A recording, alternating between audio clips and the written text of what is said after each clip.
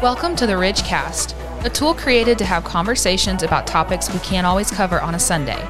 Our desire is for you to become equipped to follow Jesus and be mobilized to pursue his kingdom. We hope today's dialogue takes you one step further in your discipleship journey. Now here is this week's episode.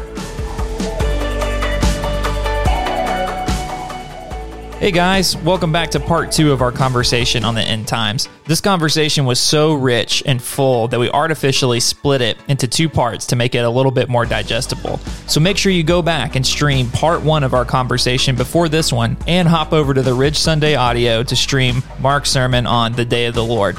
Now on to today's episode. All right, let's keep moving. All right, yeah, we're covering some ground, man. Yeah. We're on our Shout way out to now. everyone who's still listening. Still hanging on, hanging in there. I'm still interested. So let's talk about the 1,000 years. Yeah. Because we kind of gestured at the beginning to the terms pre-mill, post-mill, and a-mill. So when we say mill, we're saying short for millennium. Millennium, right? 1,000 Millennium years. is a period of 1,000 years. Right. And that's a big topic of discussion when it comes to this. So we've been kind of latching more closely onto the futurist, preterist, and historicist. But those are all these other views are also important. Right. Yeah. Yeah. So the 1,000-year reign of Jesus is what we're talking about, and it's a 1,000-year reign in the post-millennial perspective. It's the 1,000-year reign of Jesus on the earth, a 1,000-year reign of peace in Revelation 20. So if you go to Revelation 20, it talks about an angel coming from heaven, holding in his hands the keys of the bottomless great chain, and Satan's thrown in, bound, and then Jesus reigns with the saints for 1,000 years on the earth. So in the post-millennial perspective, preterist, post-millennial, they would see this as something that took place that in the past and is continuing to this day. Now, throughout history, different post-millennials have seen it differently. And this actually does feel, from the post-millennial perspective, like kind of a loose point. Early post-millennials did think it was a literal 1,000 years. But then 1,000 years passed and they had to revise their view. So the post-millennial today, most of them would say it's not a literal 1,000 years. It's meant to symbolize a really long period of time. So like when the psalmist says God owns the cattle on 1,000 hills, it doesn't mean that once you count up 1,000 hills of cattle, then the rest are up for grabs. Everybody else gets them. They're all God's. Is what he's saying. So there's a number of places in the Bible to the Lord 1,000 years is like a day, and vice versa. So the 1,000 years is meant to mean a long period of time, and Jesus is reigning through the church.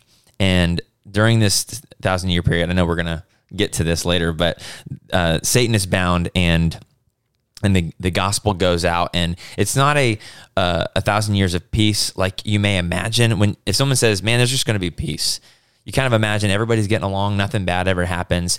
The idea in the post-millennial perspective is that nothing as bad as things got could ever happen as bad again. And over time, the gospel will spread more and more and influence the world in such a way that things get better and better, not just from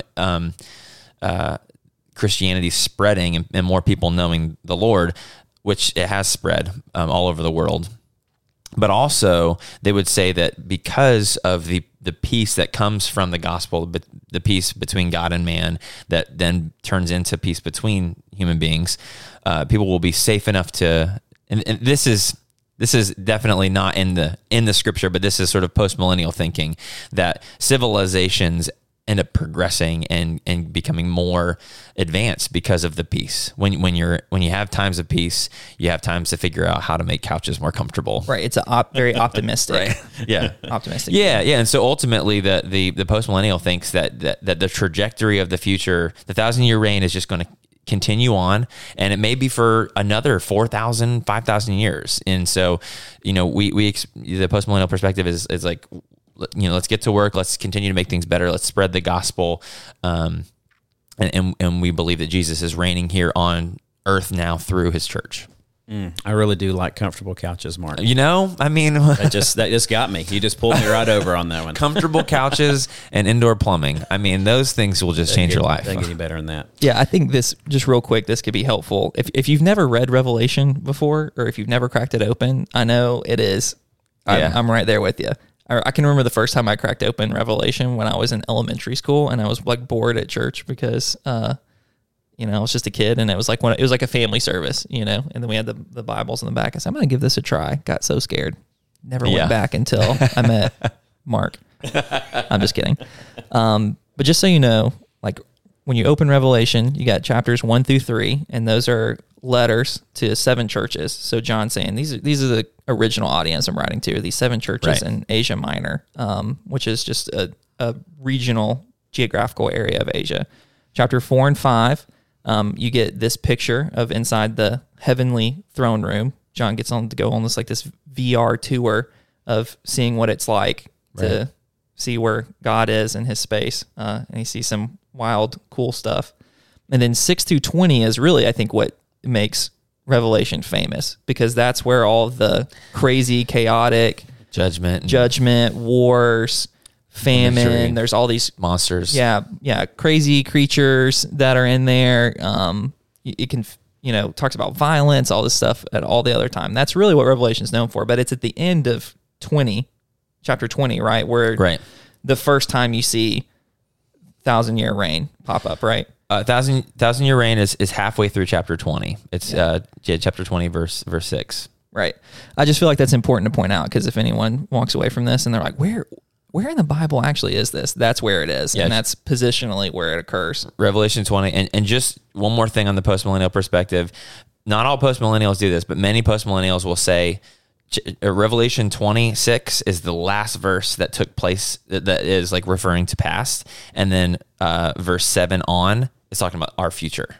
So many postmillennials will put a dividing line right there. Not all, actually. And I would say that's where the 3 of our views, although they're gross oversimplifications, would agree at 21 and 22 about the new heavens, the new earth, the new Jerusalem, all those things. Those are future events. And it's the 6 through 20, chapter 6 through 20, where we're like, I don't, that's not it. so sure about this. Yes, man. Right. And the premillennial, the futurists, of course, would look at those verses as things yet to come. We're talking about the 1,000-year reign, and premillennial would kind of look at that as as Mark said, the reign of Jesus. Okay. Now, in this view, it comes after something, and I think we're probably going to talk about this, David, that comes after the tribulation.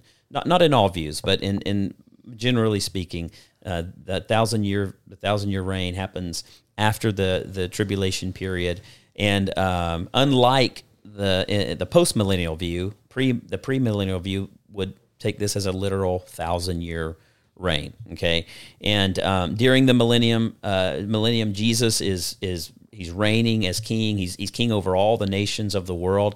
This is often tied back to, and you can look at this on your own time, Isaiah chapter 2, verse 4, Isaiah 42, verse 1. You can just kind of read through that.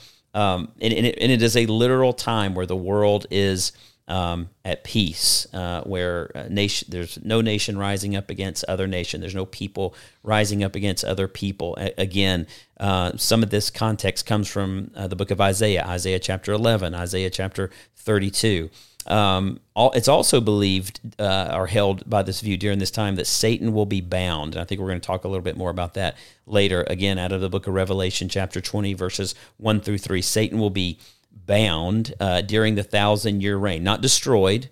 He'll be bound and unable to wreak havoc on the world. And then there's just going to be this time where all nations are going to come before God and worship God, again from Isaiah chapter 2. Now, at the end, just a side note, at the end of this 1,000-year reign, this view holds that Satan will be released one last time, and there'll be kind of a rising up, a rebellion, but he's going to be quickly, once and for all, defeated. And this time he won't be bound; he will be destroyed forever. And then following that, kind of getting into the latter part of Revelation, God will bring about the new heaven, the new earth, basically creation restored. Right. Yeah. So man, this is the part of the podcast where I'm just like, I personally, David just doesn't have a mega strong stance on. And the reason for that is because it takes up so little space. Sure. In the actual letter. It's one mention. And it's funny. I heard one commentator when I was going through this stuff. He said this is the only place in the whole Bible it's mentioned. It's mentioned in like one verse. Yeah. And how funny is it that it's the 1,000 years of peace that Christians like to fight about? Right. Right.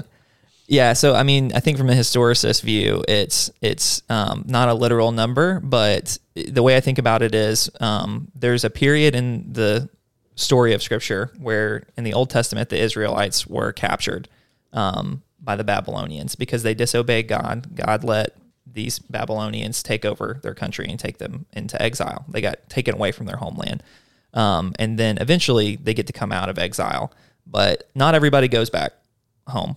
Not every person who's taken into the exile or their families go back. So they go back and they rebuild Jerusalem and the temple that had been destroyed, but it's not the same way that it was before. So in some ways, the prophets in the Old Testament are like, the exile ended, but like not really, because we're not really in charge of ourselves anymore. And then even when Jesus comes onto the scene and his disciples, they're still not in charge because the Romans are governing their actual land through a client king. And so it feels like they never left the exile. But the New Testament shows us ways that we can demonstrate the reign of Christ, because Christ was enthroned and became king, in my view, on the cross. His enthronement looked way different than any other king's enthronement. But by him being raised up on the cross, that was like him ascending his throne, and then ultimately he ascends into heaven. So we have access to reign now through these little tiny pockets of culture and the church that live counter to this anti-God culture. So at different points in history and different places in the world, I think there are people who are participating in this reign, but also holding onto that tension that there are other places in the world where that reign isn't happening, and there's a lot of destruction and death and things like that. All the things that you would see from the different visions that John has, to show my cards a little. So again, I know that's probably not very tied up and neat on a bow like you guys, but this was the point where I was just like, man, I don't have the most refined view, because and honestly, I just think it's not the main crux of what the letter is trying to get across to us. Sure, and I can see that. And honestly, some of the stuff you're saying is not too different from the postmillennial perspective. And to your the premillennial perspective, the releasing of Satan, that's in the postmillennial perspective as well. That there will be a release. So there's a lot of overlap actually, because we're dealing with the same ideas, but we're having to figure out where we think they land. And to your point, David, I mean, honestly, the more I dive into this, the more I study it, sometimes I wonder. It's like the less I have a hold on. It's like the more slippery this becomes, honestly. Yeah. Well, I mean, I think that's the way that I feel too. We talked about these are our different views, but it's just like, Mark, you talked about the scales. It's like, I just kind of feel like this one might be like 1 or 2%. Right. I don't even say better. I'm 1 or 2% more comfortable. Right. with, you know what I mean? So again, that's why we talked about, I think all of us are kind of holding this open handed, because again, at the end of the day, like, it is a theory, right? On how all this is going to work out, but we agree on the objective basis that we started at the beginning, which are the most important. Right. So, man, you want to keep going, Mark? Yeah, we can try to knock some more out. The next thing, we got a few topics to hit: the rapture and tribulation. So in the postmillennial perspective, the rapture is very different from maybe what most people who are exposed to the premillennial perspective would think. So the rapture is not us being removed or taken out of the world. In 1 Thessalonians chapter 4, Paul talks about the Lord coming on the clouds and us being caught up in the air with him. So most post-millennials, actually N.T. Wright is one that he says that what Paul is saying is something like the subjects of a king going to greet him as he makes his entrance, and so this is Jesus' final coming. Anything that looks like the rapture communication in Scripture, the postmillennial would say this is the final coming of Jesus, and anything that looks like us being drawn up into the clouds or in the sky with him. It's like trying to describe to someone who's blind what the color red looks like, or the color, or any color looks like. So, I mean, you might describe, well, red's, it's kind of like a hard color. And then, yellow is like a sharp color, and blue's a softer color. And obviously there are weaknesses in describing things that way, because someone who doesn't have the context might think that everything pointy is yellow, but it's not. So, that's just an illustration to say that when we talk about meeting Jesus in the clouds, it's not meant to be taken from a postmillennial preterist perspective as something literal, but more it's something symbolic that we can't really imagine. But when Jesus comes, we're gonna meet him. We're going to usher him in like a royal entry into his kingdom. So that's the idea of the rapture. As far as the tribulation goes, the tribulation is not something connected to the rapture. The tribulation that we read about, like the seven judgments in the book of Revelation, that's something that the preterists would say those are the judgments on Israel and in around the time of 70 AD. And for those of you that don't know, 70 AD was this climactic moment in Jewish history where the temple was destroyed, changed Judaism forever. They no longer can do temple sacrifices or temple worship the way they used to. They go from biblical Judaism to rabbinic Judaism, where they go off the teachers of the religion. But that changed Judaism, and not only did it change Judaism the way they practice it, but it also made Christians distinct from the Jews. And they were no longer seen as a cult of the Jews. They were actually seen as something separate, because when the Jewish-Roman War culminated and met its head, they destroyed the temple, the Christians fled, and it just showed the world these Christians they're not part of the Jews. They don't really care about the temple. So it served to make Christians distinct from the Jews. It also served as judgment on Israel. So all the tribulation you read about in Revelation, the preterist postmillennial would see this is judgment on Israel for rejecting their Messiah, for their disobedience. There's actually a place in Leviticus, I think it's Leviticus 26, where it talks about God's telling them that if they disobey, he will punish them sevenfold for their sins. He says it, I think, 4 times. And so the sevenfold judgment in the book of Revelation, the postmillennial thinks that's for Israel, specifically for Israel. Now, Christians get caught in the crossfire, and that's why John's writing this to the Christians. That's the idea. And he's warning them, and he's trying to give them keys to be able to recognize what's going to happen, because the postmillennial thinks Jesus warned us about these things in Matthew 24 and said, hey, when you see this stuff, when you see the abomination of desolation, which is in the postmillennial Nero, where he ought not be, when you see these things taking place, these terrible things coming upon Jerusalem, you guys should get out of town. You guys should flee. So the tribulation, just to summarize, is judgment on Israel around 70 AD for rejecting their Messiah. Christians are killed in it, but generally speaking, it's for the Jews. And so, Mark, I'm going to take those two things in kind of reverse order. I'm going to begin with the tribulation and then work into the rapture. And so, really, in the futurist view or the premillennial view, it helps to understand or to read and try to understand Daniel chapter 9, 24 through 27. It's an important passage, and I won't get into it here, but basically from that passage, it's generally understood that the tribulation is a future 7-year period of time. And as I mentioned earlier, this is the time in the end times timeline that the Antichrist rises up.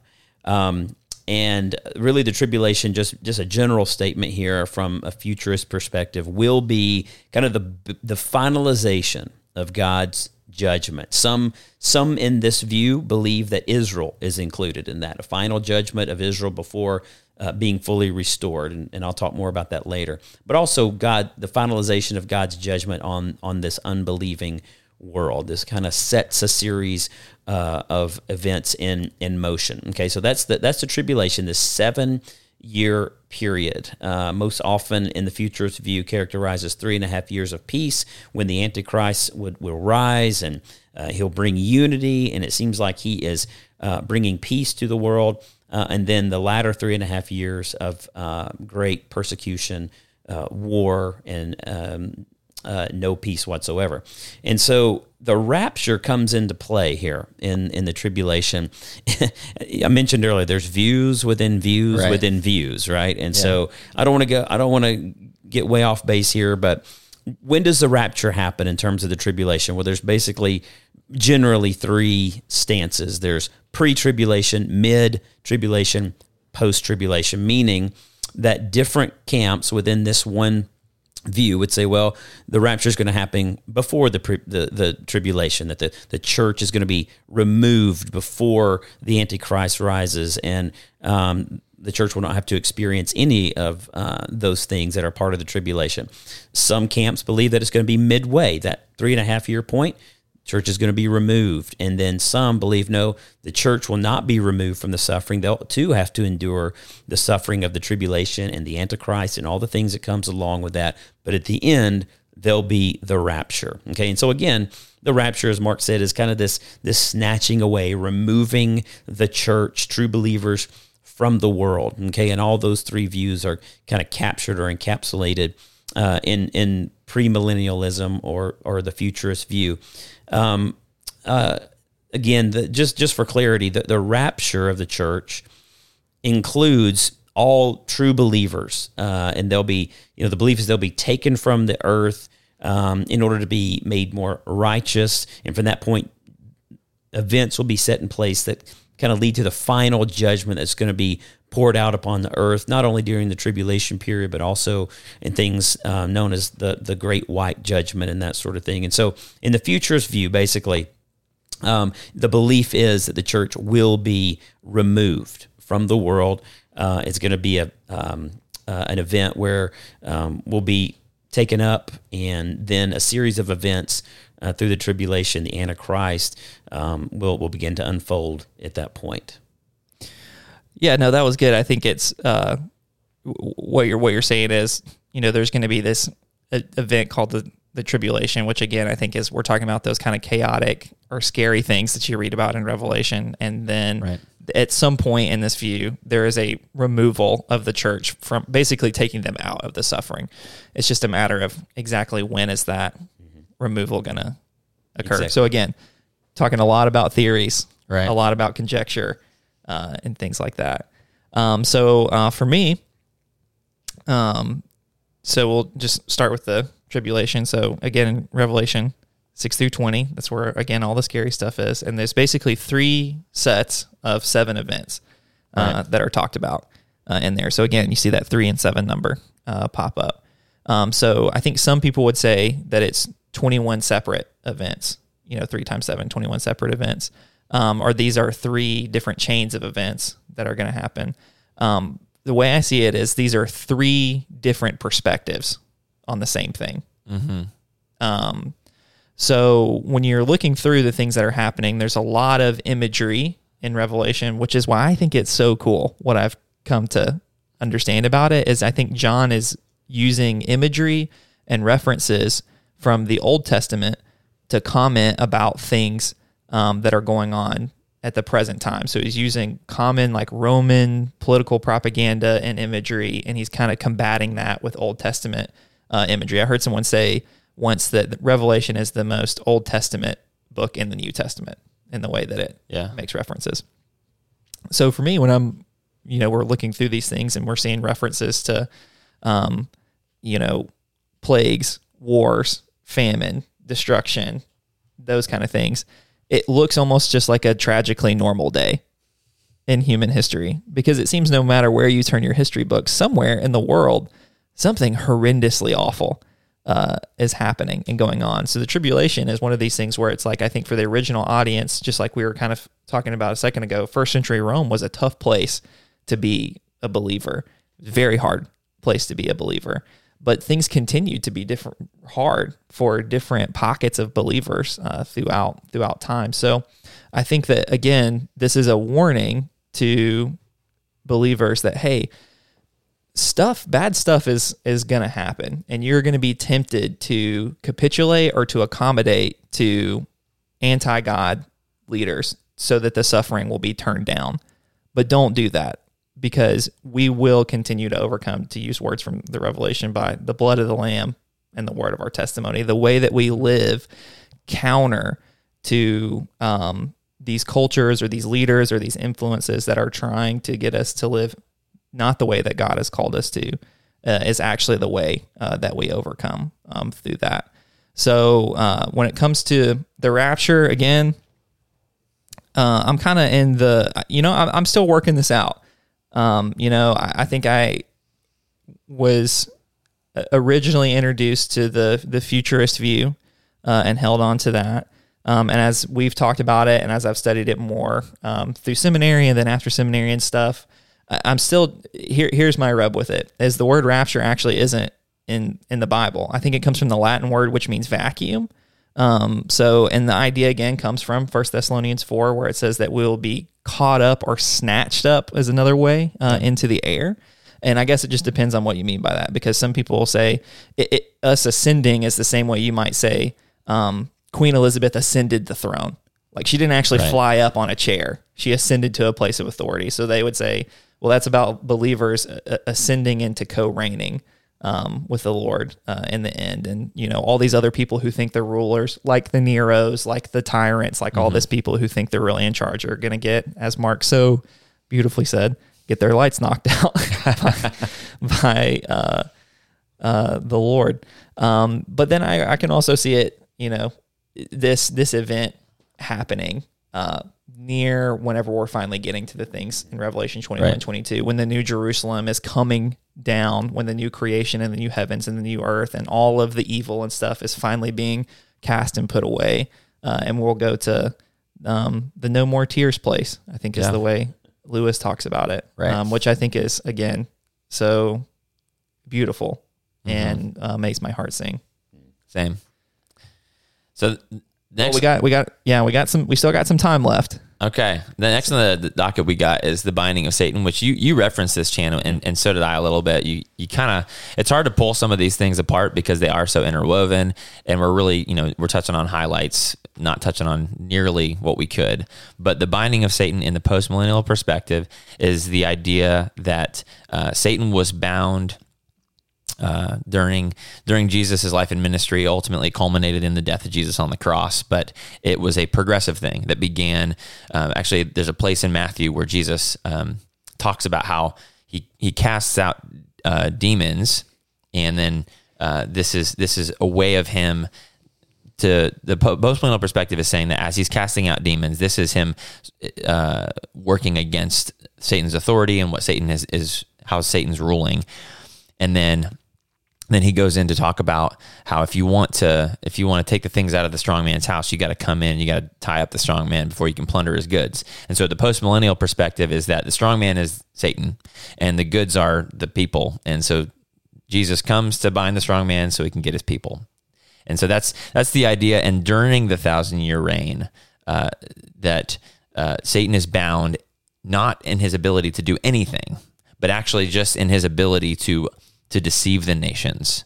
So it actually says in Revelation, when it talks about the binding of Satan, that he is bound and he's no longer able to deceive the nations. Like you said, Shannon, the premillennial view, it's not the destroying of Satan, it's restricting his ability. And so the postmillennial would say he's currently restricted in his ability not to do anything at all.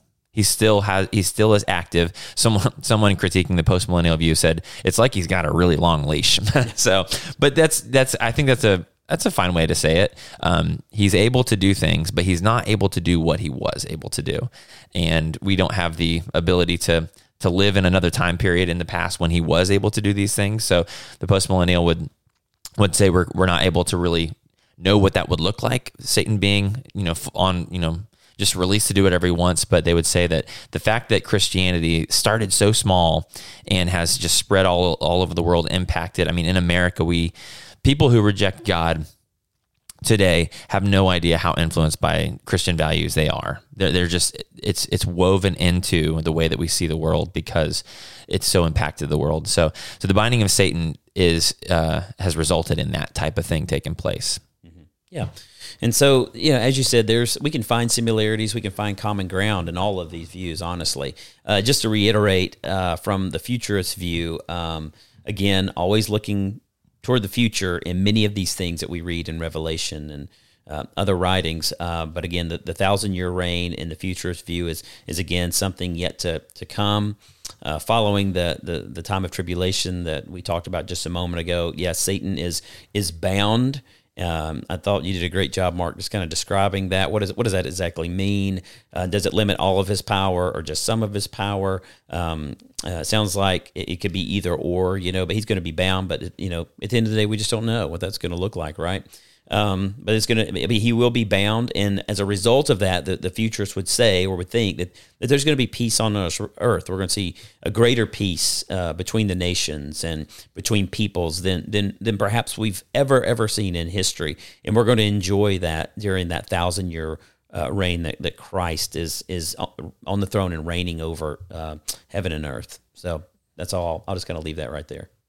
Yeah, remind me again. This is coming near the end of chapter 22, isn't it? Yes. 20 TOO, right. 20 as well. Not 22. 20, yeah, chapter 20 as well. Yeah. So in chapter 20, verse 2, it says, he seized the dragon, the ancient serpent, who is the devil and Satan, and bound him for 1,000 years. They threw him into the pit, shut him, sealed it over it, so he might not deceive the nations any longer until the 1,000 years were ended. Yeah. So again, I love the imagery there. So I think the word dragon in Greek can also mean like reptilian, and I think that's the reason why it turns into dragon, because we're trying to capture in English some kind of big reptile. Right. So I wonder if any translations just put big lizard. Probably not. Probably not, but they should. Yeah. But I think it's a reference to, the same enemy we've been fighting since the Garden of Eden was the snake. And I think it is making a statement.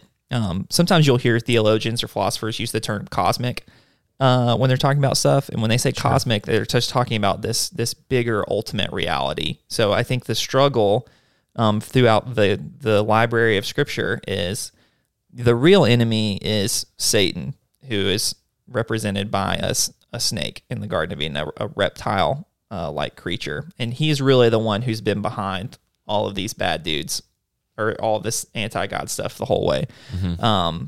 Behind Gog, it's Balak, right? In Numbers, this is the king or whatever who's on top of the thing. It's Balak and Balaam, famous story in there. And then all throughout, all of the evil leaders, even some of Israel's own leaders, become those things during the kingdom period and stuff. So I think when you get to the New Testament, there's this really interesting conversation in John that Jesus has with Pilate when he is undergoing trial. And he looks at Pilate and he says, the authority that you have comes from someone who is greater than you. And I think Jesus is both referencing to the fact that Pilate's authority ultimately comes from Caesar, and Caesar is drawing his authority, saying that he's God. But what I think Jesus is even deeper gesturing to by saying that is, you're just under the influence of the snake. It's the same one who's been there. Mm-hmm. So in the end of Revelation chapter 20, it's saying that, Jesus is ultimately, once and for all, defeating the snake. He dealt the decisive blow to the snake whenever he allowed evil to do its worst on him by allowing it to crucify him. So we're living right now in this period where we have the ability to defeat Satan's influence in our life. We don't have to capitulate to that. In Romans it says we're more than conquerors in him. We have the option by living the way that Jesus said, living his truth, and then living his truth the way that he would, to overcome those things. So I think it's pointing to an ultimate reality. So I don't want to get too far down in the weeds, but again, kind of almost like a betweener. If you haven't noticed a pattern, I'll say something, Chan will say something a little different, and David will say a little bit of both. That's kind of that's kind of how we're doing it. Yeah. So then the next thing we got, we're right on the corner, boys. We're coming. This is it. Quick hit on this one. Quick hit. And then we're going to wrap up one more point. The 144,000 is something that people often bring up, and I think it's probably because if you've talked to a Jehovah's Witness, that's one of their things. There's going to be 144,000 people who are saved, I think, is their position. I don't want to misrepresent them. Maybe I'm wrong, but real common question Yeah. that we get around here, which is why we chose actually to put this in the podcast for our people. right. And it's from Revelation chapter 7, where it goes through the different tribes of Israel, and it says 12,000 from the tribe of Judah were sealed, 12,000 from Reuben were sealed, and it goes through the different tribes. Some people like to make a big deal out of the fact that not every tribe is mentioned.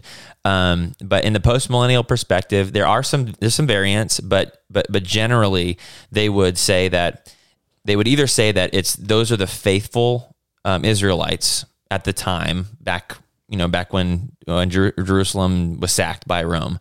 They would say that's representing, because of the military allusions and the way that they organize the numbers. It's essentially the people from Israel who were faithful to God and who didn't betray and capitulate to Rome.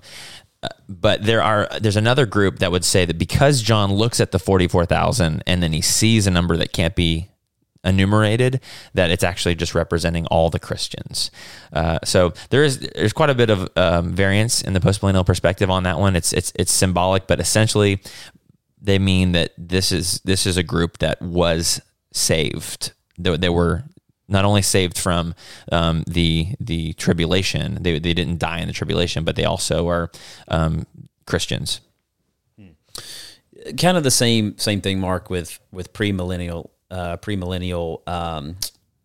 thought here is that there's different views within this one camp about what the 144,000 mean. Generally, again, you think from the futurist view, kind of a more of a literal interpretation, where it literally speaks of 144 people. Revelation chapter 7, and again, as you were stating, typically thought of to be made up of the 12,000 from 12,000 from each tribe of Israel. And you can tell I'm kind of stumbling around. This is one of the things, David, that I kind of I'm with you on some of the things you mentioned. I'm not sure about this one. This is one that I've read a little bit about, studied a little bit about, and know even less about. So I'm just kind of in the process of kind of figuring this out myself. But from this particular view, the 144,000 would be Jews, 12,000 from each tribe of Israel, given special protection from God during the tribulation period, during the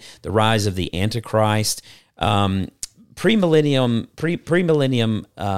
is could be divided into two camps in this regard. Dispensationalism, which is another great word to bring out at a Christmas party. Oh yeah.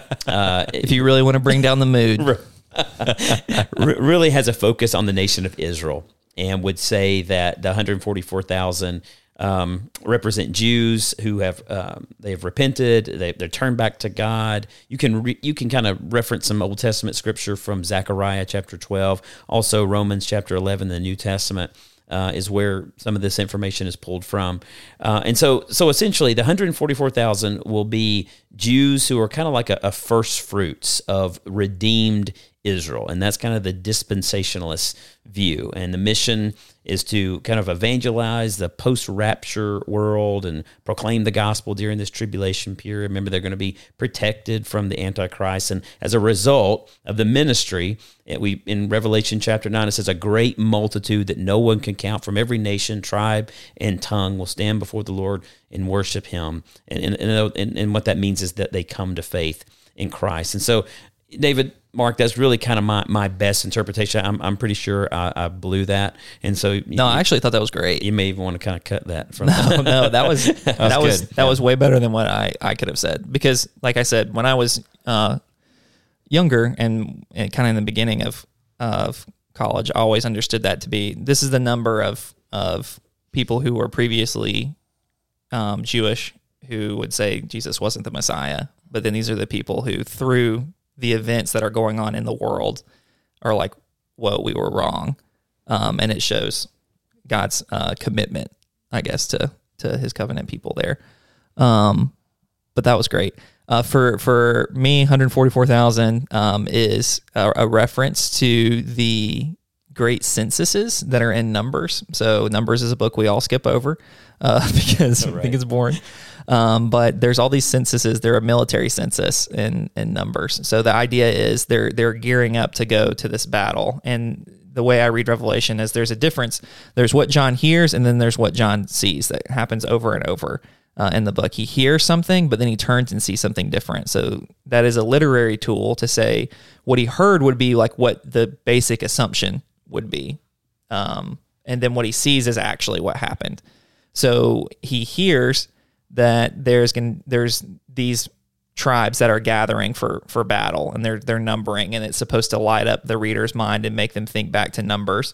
Oh, this is like when they had the big military census before they went in to conquer the promised land. But then when he turns and sees is not a military, but it is a big multi-ethnic, multinational group, every tribe, every tongue, every nation, and they are being led by the Lamb that was slain. So the idea is, instead of that being this big military, it's Jesus' vision for the church is marching through, not to fight a battle, but to overcome the world with love. So I don't think, I was listening pretty closely to what you guys said. I don't think anyone said that only 144,000 people are going to be in eternity. No. So I don't think any of us think that. And I think that I think that's a minority view. Yeah. And a dangerous one. Yeah. You're right. All right, so let's wrap up right here. We've soldiered through. I want to give everyone a big shout out who has made it this far. To hang in there. We are so proud of you. Yeah. There will be a test. Mark just goes, yeah. Even Mark's tired. Mark's falling out here. Sometimes long conversations do hurt my head. Especially this one, right? Yeah. Man. We should have warned everyone maybe to take a Tylenol before this. Yeah, put like a warning at the front, something. Oh man. Well, Surgeon General's warning. Yeah, I think let's just moving towards wrapping up here. Let's just talk about really quick. What do we think the purpose of Revelation is? And we've kind of talked about that all the way through this episode. But if you just want to wrap up in just a summary statement. Yeah. So for me, and I'm going to also include some of the weaknesses. So like for me, the purpose of Revelation in the postmillennial perspective is the thing that makes it the one that feels the most persuasive to me right now. Any of the postmillennial guys that you read, they're going to really make a big deal out of the opening of Revelation, where it says in verse 1 that this is the revelation of Jesus Christ, which God gave him to show his servant the things that must soon take place. And then in verse 3, it says, blessed are those who hear and keep what is written in this revelation, for the time is near. So those two statements, that's not only at the beginning, but also in Revelation 22 at the end, it says soon must take place and for the time is near again. There are other allusions throughout the book of Revelation that the postmillennial would say this is a reason to think that it was going to happen in John's time, but that's like the purpose of Revelation is that John was writing to some people about some things that were going to take place very soon for them, and generally, like David, you've been talking a lot about how it's like, yeah, this stuff happens, but also did happen before them, and it happens in the future, and it's going to continue to happen. The postmillennial would really narrow that down and say, no, this is when we read about the prophecies in the Old Testament of the Messiah coming, those are things that were meant to say, hey guys, something is going to happen. It's going to take place with this point in history. You're going to be able to recognize it, and it's going to change things. So really, this is like John in the tradition of the prophets of the Old Testament, writing the concluding chapter on God relating to the world through Israel.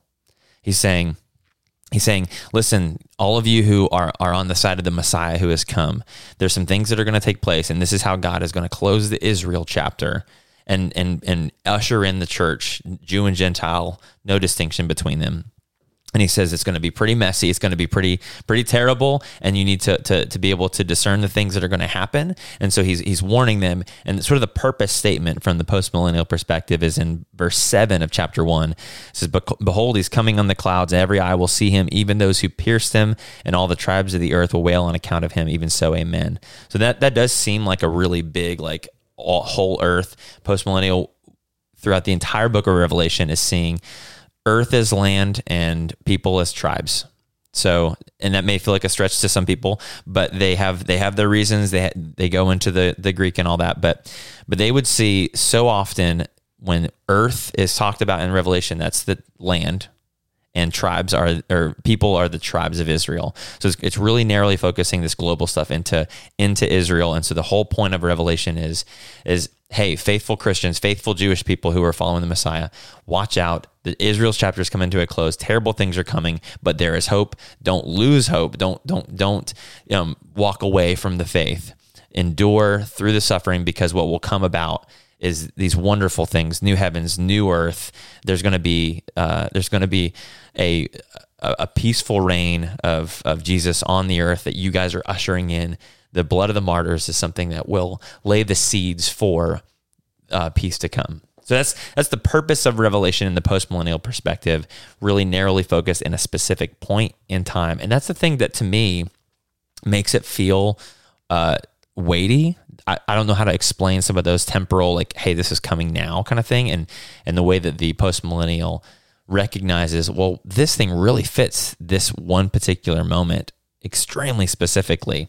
So that's purpose, and also what's persuasive about it to me. And just real quick to hit on a couple weaknesses. I mentioned one, but probably one of the biggest weaknesses for the postmillennial perspective, in my opinion, is in in chapter 20 of Revelation. It talks about two resurrections. A resurrection of those that reign with Jesus for 1,000 years. And then at the end of 1,000 years, another resurrection.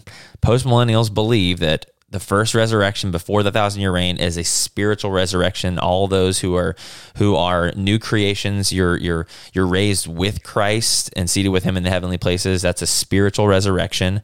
And they're not completely off base in being able to do that, but it is tough when you see two resurrections mentioned back to back and you want to take one spiritually and one literally. That feels like a weak point to me. But all that being said, that is the scales are tipped in that direction for me, and that's kind of how I see it.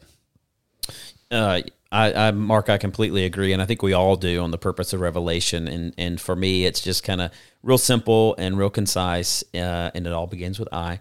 And for Revelation was written to inform. Mm-hmm. I think to inform of things that are going to happen soon. It instructs and what to do and how to think about these things. There's some passages, or there's some real specific instruction about how to act upon these things when they happen, and then and you hit up on an important point, is to inspire hope. These things aren't written to motivate fear or worry or anxiety, but there is hope in understanding. However you understand it, whatever camp you find yourself in. The end in this is hope in a reigning Savior, one who laid down his life but didn't stay dead. He rose and he overcame, and he's going to continue to overcome as we've looked at today through many of these events. And so this is a hopeful thing. It's an encouraging, inspirational thing.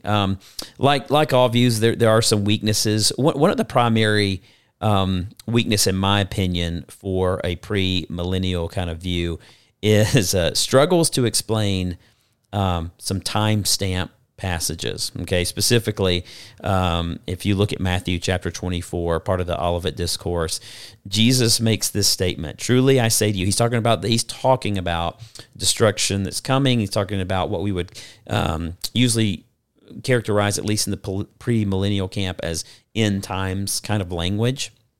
So he's describing the destruction of the temple and the persecution that's coming. And I think you even made a reference to, hey, when these things happen, it's going to be best just to run for the hills, right? And in that same discourse, he makes this statement: "Truly I say to you, this generation will not pass away until these things take place." And there's plenty of explanations what he meant for that in premillennial futurist kind of understanding.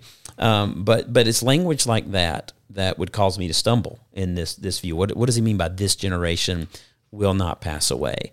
And so there are definitely, like all views, there are there's good strengths, but then there's some obvious weaknesses as well. And so that kind of brings me to my final point before I pass it over to you, David, is I believe if God had really wanted us to know a step-by-step kind of understanding of the end times, we would have been given that, right? Sure. I mean, just like we're not sitting here debating on how we get to heaven because the Bible is very clear. Right. Jesus is the way. Or the whether or truth, not the you way. should murder somebody. Right. I mean, there's some things that are just spelled out, Right. black and white. But then there's some things like perhaps eschatology that is not always spelled out, and I don't believe that's by an accident. I think that's on purpose. Right. And I think there's a reason for that. We could probably talk about that and discuss what that reason is, but I think that that's why it's so important that we major on the majors. We understand what's most important, and we discuss and we grow in an edifying way some of these things that maybe are not so clear. Right. And so with that, David, I'll throw it over to you. Yeah, and I hope what you guys are listening here at home are picking up on is this is something that we've talked a lot about and that we've studied and we've thought, and it's, you know, again, it's that open-handedness that's in there, and it's like Chan said, it's agreeing on the objective or majoring on the majors, and then, you know, there's room to think and to ruminate, I think, on the minors, Right. in there. Absolutely. So just real quick for me, the purpose of Revelation, again, just like you guys said, I don't think it's something that should scare us. I don't think it is something that's meant to inspire fear or run for the hills. I think it was a letter that John wrote with the inspiration of the Holy Spirit to encourage believers then and to encourage believers now. And I think it's a warning against, man, this is what happens whenever we try to accommodate any force, any person, any culture that is anti-God. And I think that's why he blends together so much Old Testament imagery to show, like, look, this is the way that we've messed up before, and look, we've continued to mess up. We can't just think it's going to work out in the future. So be on the lookout for these things that are in front of us. And he does it in a lot of different ways. Because like I said, I think this is, man, the Bible is the most amazing, beautiful, epic story ever. It deserves a finale that is worthy. Right. And this is truly a finale that is Right. that is worthy. So it is kind of the deep end of the pool, so to say. So I think that's why John, you know, I was reading, one scholar says there could be as many as 1,000 or as little as 250 references to the Old Testament, depending on what you say counts. Well, even at 250, it's only 22 chapters long. Yeah, right. It's a lot. I mean, that's a lot of references to the Old Testament. So I think what Revelation is showing is, look, it's the same God from Genesis. It's the same God who Jesus was. And this is how he's ultimately going to deal with these things. And this is how he's going to deal with evil and suffering in the world. I think the thing that's so disheartening about it is a lot of times, you know, you do so much work bulldozing through the first 20 chapters. And I think the best part of the story is Revelation 21 and 22 about where we're all going. Sure, That's yeah. the most hopeful and the most inspiring That's it. piece of it. So yeah, in my view, it is probably the most symbolic in the way in this, but he's using these symbols again to warn us, just to think back, if you were, you know, a believer in the first century, don't give in to Nero. Yeah. Don't give in to who, I think it's Caligula that came after him. And we're supposed to think, man, who or what are those forces today that are anti-God? And just like the Israelites shouldn't have given in to Gog or given to Pharaoh or given to Nebuchadnezzar when they were in the exile, what are those forces that I need to resist that civil religion, or to resist the allure of economic prosperity? How can I do that? So that's what I see the purpose of Revelation as. And the weaknesses in mine is, you know, frankly, it can feel like a little bit Bible codey. You know, it's like, well, that kind of sounds like this. And, you know, yeah, Zechariah wrote some stuff like this, and maybe that can kind of fit, but it's not a one-to-one thing in there. But I hold on to that because I believe the Bible is deeply intertextual, and it references back to itself over and over and over. Right. So that is something that I'm bringing in to reading the last book of the Bible, which is something the way I look at the other 65. So I think that is. And then two, Mark, just like you said, it's like, it kind of sounds like you're not really taking a position. And I didn't mean to say that, but I kind of did. But in my view, it's like, you know, it's something that happened in the past. It's something that can happen now, and it's something that can happen. And there's tons of people through history have held all of these views. You know, just to reiterate, these are all within the realm of orthodoxy. You know, there's definitely some ones that are not. That's true. Yeah. So guys, when you're out there, not every source and everything is made equal. That's right. There's some stuff that's good. There's some stuff that's great, and there's some stuff that's really bad. Yeah. Well, I think I heard someone once say, friends don't let friends read Revelation by themselves. Yeah. You shouldn't read any advice. part of the Bible by yourself. Great advice. Any guys, we got just closing comments here on, this is going to be our record episode, longest one we've ever done. That's right. I need a nap. This is a feature length film. Yeah. Something I was just, concluding thought was, Chan, like you said, man, our well-being, our salvation does not depend on our understanding being perfect. You know, it depends on our trust in Jesus and our reliance upon him, and he can work things out. You know, like Paul said, man, if I know everything and I have not love, then I have nothing. He says, you know, one of my favorite verses, actually, because I get so caught up in knowledge sometimes, is in 1 Corinthians 8. Anyone who supposes he knows something does not know as he ought, actually. But anyone who's known by God is loved by God. So that to me is a really powerful sort of contrast between the pursuit of understanding that doesn't prioritize how the understanding should make me more loving. So if any way, this pursuit of understanding where we're trying to figure out things, if it's making us less loving, then we're pursuing it in the wrong way, not in the spirit of Jesus. And I think that we need to take a step back and recognize that this where the Spirit of the Lord is, there's freedom, that Jesus is the Lord of love. And when we get so attached to the way we think about things, it makes it harder to even listen to another view. So I think I recommend a more open-handed approach on these things. And again, man, we all think the story ends the same, that Jesus wins, that we win with him, and that things are going to be awesome. Yeah, I think that's great. I think that is perfectly said, Mark. And I think if you're having these discussions and it's creating strife, it's creating division, even words, strong words toward others, you're probably don't have the right mindset, heart set on this. Right. I understand debate and those things can be very helpful, but what I love about this particular podcast is just the opportunity to sit with guys that I love. I know your hearts. You love the Lord. You love the Word, and you have studied it and you've shown it that it's not just head knowledge, it's heart knowledge. But we can have the conversation today, and I feel, even though we're in different places, in different camps, I still feel united with you. I have a deep love for you guys, and man, I just think that's the power of the Holy Spirit working among brothers. Amen. And even when we see things just slightly different. So, right. Awesome. Man, well, I want to close this out by saying, Lord Jesus, come. Maranthana. Lord Jesus, come. Guys, thanks for listening to this. I know it was a long one. Maybe you got to listen to it in a couple different sittings, but if you made it all the way here, gold star for you. We're all so proud of you. Hey, let us know what you thought. Shoot us an email, info@theridge.cc. Until then, we will see you guys next time. Hey, thanks for listening to the Ridgecast. If this episode was helpful, please feel free to share it with a friend. For more information about The Ridge, visit us at theridge.cc or follow us on social media at TheRidgeCC. See you next time.